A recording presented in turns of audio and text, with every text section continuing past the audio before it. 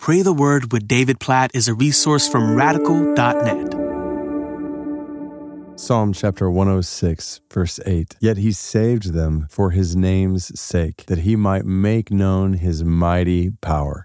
This is such a good verse. It summarizes a core truth of Christianity, a core truth in the Bible that we need to make sure we get, because we can miss it, and so many people miss it. So let me say the verse again. Psalm 106, verse 8. Yet he saved them. God saved them for his name's sake, that he might make known his mighty power. And the context here is recounting God's salvation specifically of his people from slavery in Egypt. That's what verse 7 says. Our fathers, when they were in Egypt, did not consider your wondrous works. They didn't remember the abundance of your steadfast love. They rebelled by the sea, at the Red Sea. But yet, verse 8 says, he saved them for his name's sake. So get what the Bible is teaching here. Get what God is teaching us here. He saves us. He lovingly, graciously, mercifully saves us.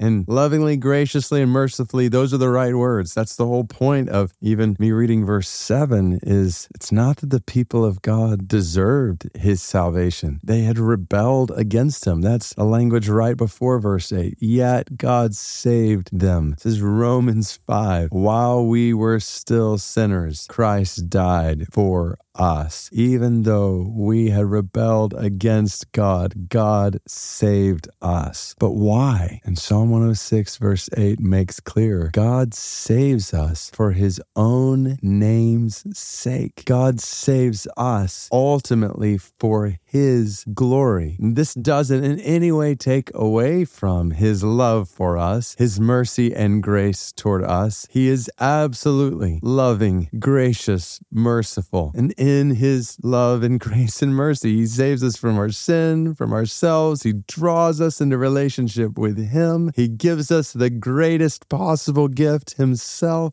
He saves us, and he does it for his own glory, because everything he does is for his own glory. And I've mentioned this numerous times, certainly on this podcast at different points, because we see this all over the Bible. When you hear that God does what he does for his own glory, if that rubs you wrong, that God does what he does to exalt himself, to glorify himself, well, I would just ask the follow-up question, who else would you rather him glorify? Who else would you rather him exalt? Because if God were to exalt or glorify someone or something else at any point, he would no longer be the God who is worthy of all exaltation and all glory. He is. That's what it means for him to be God. Of course, he saves his people for his own sake. And see the beauty of this. How does God glorify his name? How does God choose to show his power? He does it by saving people from their sin.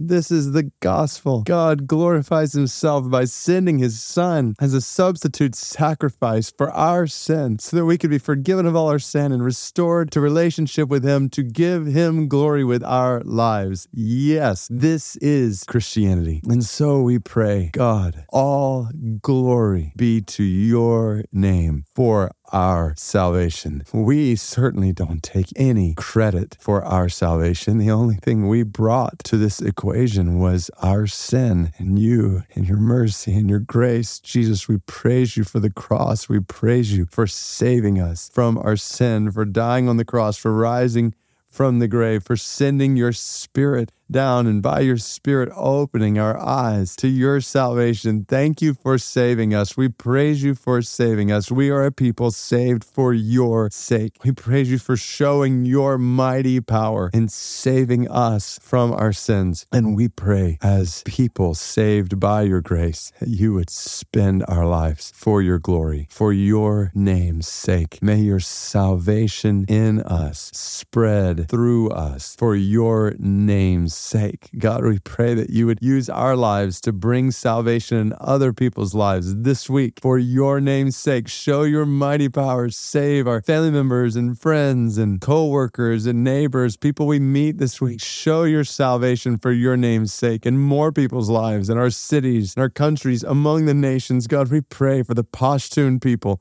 of Pakistan.